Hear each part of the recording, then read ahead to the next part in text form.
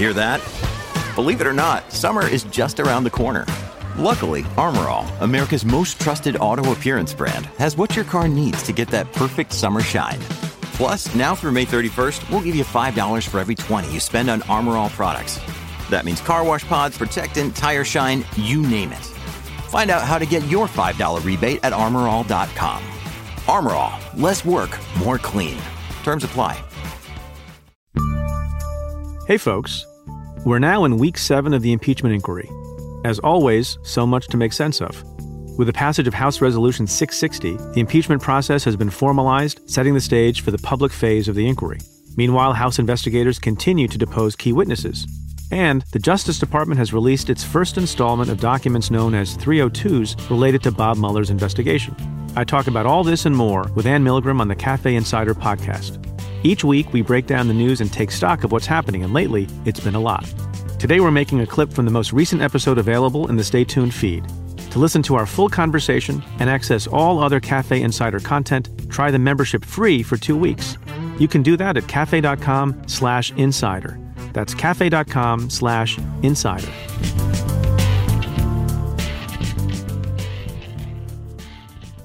So let's talk about some of the things that are interesting in the resolution. Then we'll talk about what the nature of the vote was, what the numbers were, because it's a mixed bag. One, it's very clear that lots of committees are involved.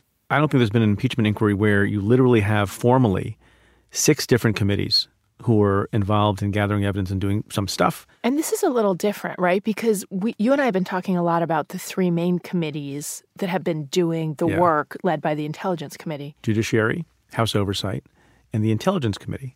And apart from those 3, there's a Committee on Financial Services, Foreign Affairs, and Ways and Means. But what's clear is the main show, center court, as we've said before, is the Intelligence Committee. Yeah, without question. Adam Schiff. Although it'll be interesting to see how this plays out, because one of the things that's required is at the end of the Intelligence Committee's work, it is required to submit a report to the Judiciary Committee. Yes. And then the Judiciary Committee will hold some kind of proceedings before articles of impeachment, if they are drawn up, are voted on in the Judiciary Committee. That will still happen in Judiciary. And then it would go out to the full House of Representatives. Right. And there's a difference between, some of the rights and privileges that the president and his lawyers have with respect to the Judiciary Committee, which is later, versus what's happening now and will happen over the next few weeks and months in the Intel Committee. So it's a little bit more complicated than it's been before. So here's how I read it high level, but I want to get your feedback on it, which is that they've been doing a process in the Intelligence Committee that feels to me like it's working well, which is they're calling witnesses in, they're doing interviews behind closed doors, sort of deposition style. The Republican and Democratic members of Congress can be there, and they're really gathering evidence, and they're figuring out what information people have and whether or not it's relevant. They're going to let that keep going. Then they're going to have the Intelligence Committee at the end of this do a report, which goes to the Judiciary Committee. At that point, the president and the president's counsel will be able to be involved in the public hearings. The president can ask for witnesses to be subpoenaed to testify, to be deposed. So there's some process at that point in Judiciary. Judiciary will run the public hearings, and it's clear that there will be public hearings. And then at that point, the Judiciary Committee will vote, and then it will go to the full House to vote. But they've sort of preserved this process that seems to be working well, right, while at the same time putting like a public aspect where the Republicans, one of their big complaints was due process. It's not legally true that there's been any violation of process rights, but this is definitely a nod to me to give the public a sense of here's how we're doing it, here's how it works, here's the voice that everybody gets to have, and it's not going to be one-sided for long. This is just right now a fact-finding mission, and then we're going to turn to a different process. Well, in my view, it hasn't been one-sided at all. There's a privilege you get from being in the majority, right? For large periods of time under the Obama administration, the Republicans were in the majority. I worked in the United States Senate, half of my time in the minority, half of my time in the majority. When I was in the minority, my boss, Senator Schumer, could not hold a hearing on anything he wanted. He could not get a witness necessarily if he wanted. It was all done by the chair of the Judiciary Committee or the chair of the subcommittee. When we became members of the majority, then we called the shots. That's true in Benghazi. That's true with the U.S. attorney firings. That will be true here. That's been true of all the prior impeachments as well. They just have a little less ability to guide things because they're in the minority. My favorite part of all of this is something we've talked about before, but we should spend a little bit more time on it now that we've seen the parameters in the House resolution. I think will generate some light, not just heat, going forward, because one provision of the resolution allows for lengthy questioning, not 5-minute, quick circus-like questioning, but lengthy questioning up to 90 minutes at either the start of the hearing or throughout on the part of only the chair Adam Schiff and the Vice Chair, Devin Nunes. And on top of that, both of them can delegate questioning to a member of the staff of the Intelligence Committee. And I'll make a prediction. You ready for my prediction? I'm ready. There's a gentleman named Dan Goldman who is about to become a household name. And Dan Goldman is a former assistant U.S. attorney in the Southern District of New York, worked for me, did a lot of securities cases. And before that, he was one of the supervisors of the organized crime unit. You may have seen him as a commentator once he left that office on MSNBC. I did a panel with him for the Brennan Center once, yeah. Smart, tough, will ask a lot of good questions. Great lawyer. And I expect that you'll see him as the lead lawyer for Adam Schiff asking a lot of questions. I think Schiff himself, as a former AUSA, has a decent ability to ask questions and is very good at it. So I don't know how much they'll share that. But in the same way we saw Barry Burke do it with Corey Lewandowski at the end of a long hearing, you're going to start seeing some of that at the beginning of a hearing before they go back to the 5-minute circus. I could not agree more that I think this is one of the most important things to come out, which is that right now they've said each side, so the chair of the committee and the ranking member of the committee, will each get up to 45 minutes to do this. And again, it's so important for being able to get momentum and to pursue a line of inquiry that otherwise, within 5 minutes, witnesses can stall, they cannot answer questions, and it's really hard to get any information out. That's a problem when you're talking about these kinds of hearings where you've got to get evidence out, you've got to give the American public information. You don't want it to be all partisan speechifying. So what you'll have is, you can imagine that on important hearings, the first 45 minutes will be Chairman Schiff and or Dan Goldman or someone else on the staff asking a series of questions, getting a lot of testimony elicited, telling a clear story where there will be probably the best of the things that witness is going to say. You know why? Because they have the benefit, in most cases, of having taken many hours of deposition testimony from that witness. So they can go in a targeted way and do all the highlights in 45 minutes, then take a break, and then the other side goes. So a lot of the sentiment that will, I think, attach to these hearings and what the witnesses are saying will be molded by what happens there as opposed to a confusing ping pong battle that normally happens. Yeah. Can I ask 2 questions about sort of what happened last week that I've been mulling over?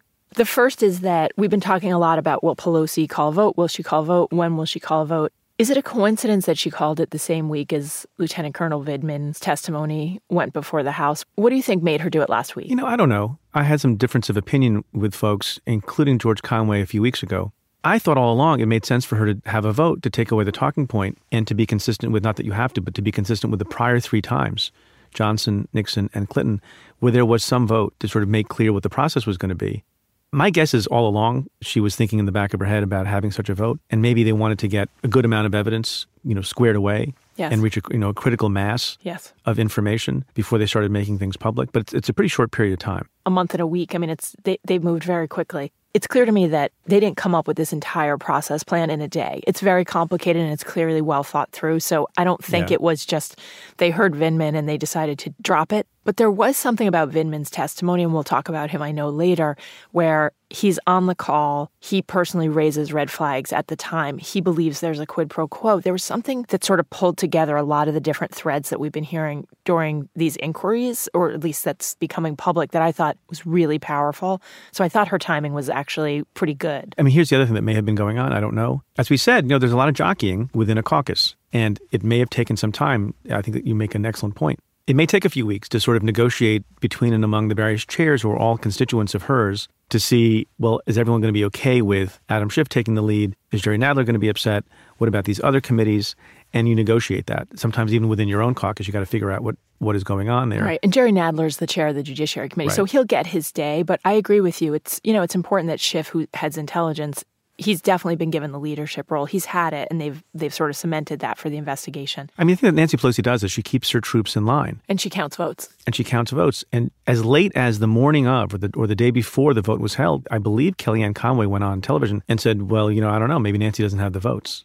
Of course she does. Yep. So here's my second question for you, which is, I've been thinking a lot about this. So the Republican pushback of the entire inquiry it's changed on the substance, right? Their defenses have changed a lot. Multiple times. But the one thing that they've really sort of, stayed true to and pushed hard was this process issue of, the process isn't fair.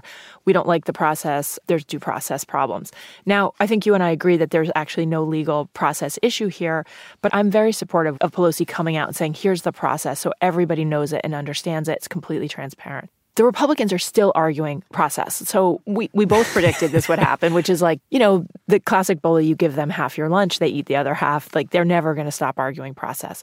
Here's my question for you.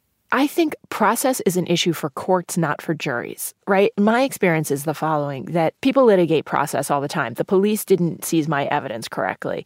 And those types of things happen in courts of law because judges understand what the law is, what the process should be. And when the process has been violated, courts are quick to basically say, no, there has to be a process. But when it comes to the actual substance, people want to know what the substance is. Did someone, steal the loaf of bread? They're less worried about, well, who recovered that loaf of bread by the side of the road and could it have been done better? And again, right. I'm not saying process doesn't matter enormously, but the people who sit on juries and the American public, ultimately, when they sit in judgment, I think are going to worry more about the substance than the process. But what do you think? So I have two reactions to that. One, you're absolutely right. The process generally doesn't matter so long as the process was generally fair and the government can argue, look, this is how we did it. Maybe the chain of custody, as we like to talk about it in court, was not perfect, but here's the affidavit showing, and, the cocaine was transferred in this way, and maybe we lost a document, but here's why we lost the document. But if it's generally, deemed to be fair, the argument doesn't work. On the other hand, if there's an egregious flouting of process, if someone believes that there was a particular person brought before the jury whose rights were violated in a very serious way, even though it's been adjudicated before, because you're allowed to relitigate that. Yep. The way the cop came up to them, how early in the morning it was, if they yelled, if they threatened violence, all those kinds of things can make a difference. My second point is, which we'll be talking about a lot,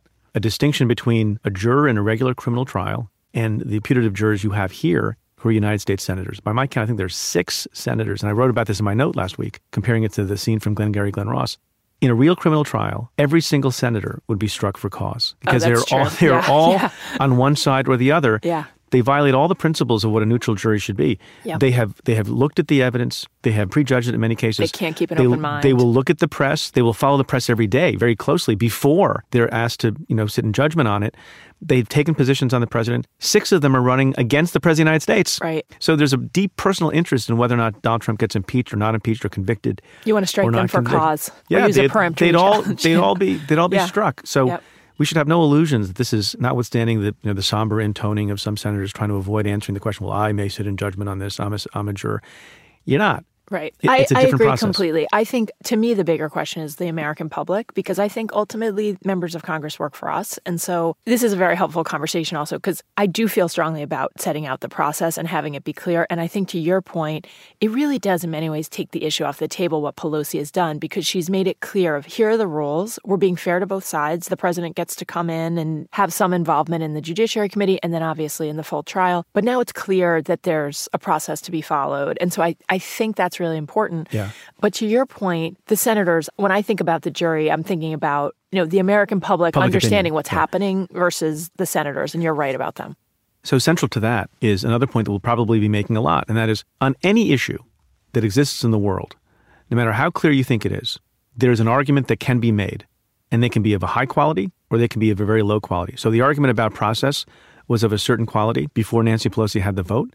They're continuing to make the argument and saying, it's fruit of the poisonous tree, and it continues to be unfair. It is now a less good argument. And I'll give you an example of arguments that can be made no matter what the facts are, and they don't have to be credited, and they would be credited by fewer people the stupider the argument is. One other thing that's happening as early as today is some of these behind closed door deposition transcripts are going to be released. I think maybe a couple today and probably over the next number of days. And they probably will be devastating to the president's case and to the president's allies. And what Donald Trump is now setting up through tweets and otherwise is an argument that Adam Schiff is going to be doctoring those transcripts, and they're not going to be the right transcripts.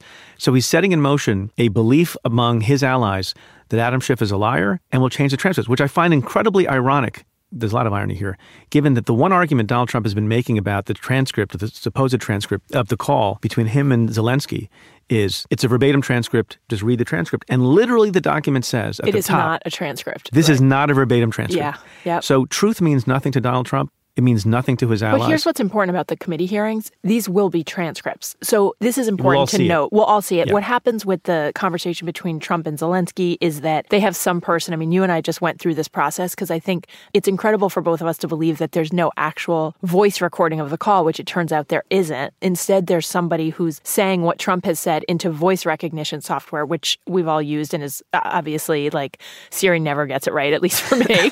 And then there's someone saying what the other person on the line is saying. And then there are lots of people who've taken notes and they're fixing and creating this memorandum based on that. So that call is definitely not a transcript. These committee hearings, there's a process for transcribing witnesses. These are reliable as transcripts. They're real transcripts. So you're right to point out. There are court reporters and there are other people there. But you make a good point, which is that the truth is not of concern to the president. It's his ability to basically say, you can trust me and my memorandum of the call, but that other stuff is shifty Adam Schiff. Don't trust any of it. And so he's trying to draw this line, and it's not credible. He plays offense constantly, and everyone should be on the lookout for this, that we're about to enter this time period where every day he's going to be playing offense on something to try to not play defense on this and to try to distract from it. At the end of the day, sometimes there's devastating proof. You can always argue with lesser ability, even if there's videotape evidence and a confession and wiretaps that show guilt beyond a reasonable doubt. The last refuge is always to say, well, that's doctored. That's fake. Yes. We were just talking about it with the 302s. Yeah, but we were just talking about this with the FBI 302s. I've heard it a million times in trials. The last defense is often they made it up to prove guilt. And by the way, on top of all that, it's the general practice. I presume it's done here for this very reason, that witnesses get to come back in depositions I took and that I oversaw and that I defended also. The witness gets a transcript of the testimony and has an opportunity to suggest changes if it thinks it doesn't reflect the actual testimony. That's right. That's really important. And here's one other thing that's also important, which is that you have both Democratic and Republican lawmakers who are sitting in the room. And so if they don't think it's accurate, they can also speak out. So the idea that what's going to be released will not be accurate is not going to be true. Yeah, and we already know from reporting that Ambassador Gordon Sondland has returned to a committee room to review some of his testimony, potentially to alter it. Can I tell a quick story? Yeah, please. When I was overseeing an investigation of politicization of the Justice Department when I was in the Senate, there was one witness who testified for many, many hours on a Sunday and then came back with his lawyer and reviewed the testimony. And before we concluded the testimony, I think I asked, are there any changes you want to make? And or maybe his lawyer interrupted and said, before we conclude, my client wants to make one amendment to his testimony. Okay. And you'll appreciate this. Time and time again, the witness said, I don't recall. One reason you say you don't recall is because you don't recall. Another reason is it's a little bit harder to be hit up on perjury because it's harder to prove you didn't know as opposed to saying a flat yes or no to a question. And there's one spot in the transcript that the lawyer and the client had found on page 300-something of the transcript. It says, with respect to line 7 on page 326, where the witness said, no, what he meant to say was, I don't recall. It was the one amendment. And then usually you sign at the end of the transcript, and that denotes your happiness with and comfort with the transcript. Yeah. So I never like the do not recall for what it's worth. I used to tell the officers and agents who testified for me, like, that's not how people talk. Like when your wife says, did you remember to get the milk? You don't say, I don't recall. It's like you did or you didn't, or I forgot, right? Yeah, exactly. So I am always on alert for that language. Or if you're maybe in the Trump household, so yeah, it's in the fridge. The milk's in the fridge. No, that's milk. Adam Schiff altered the label. Exactly. Should we talk about the nature of the vote? Yeah, the let's numbers? talk about this. So the vote occurred, and it's 232 to 196. I hope you've enjoyed this sample of the Cafe Insider podcast. To listen to the full episode, head to cafe.com/insider and try out the membership free for 2 weeks. To the many of you who have chosen to join the Insider community, thank you for supporting our work.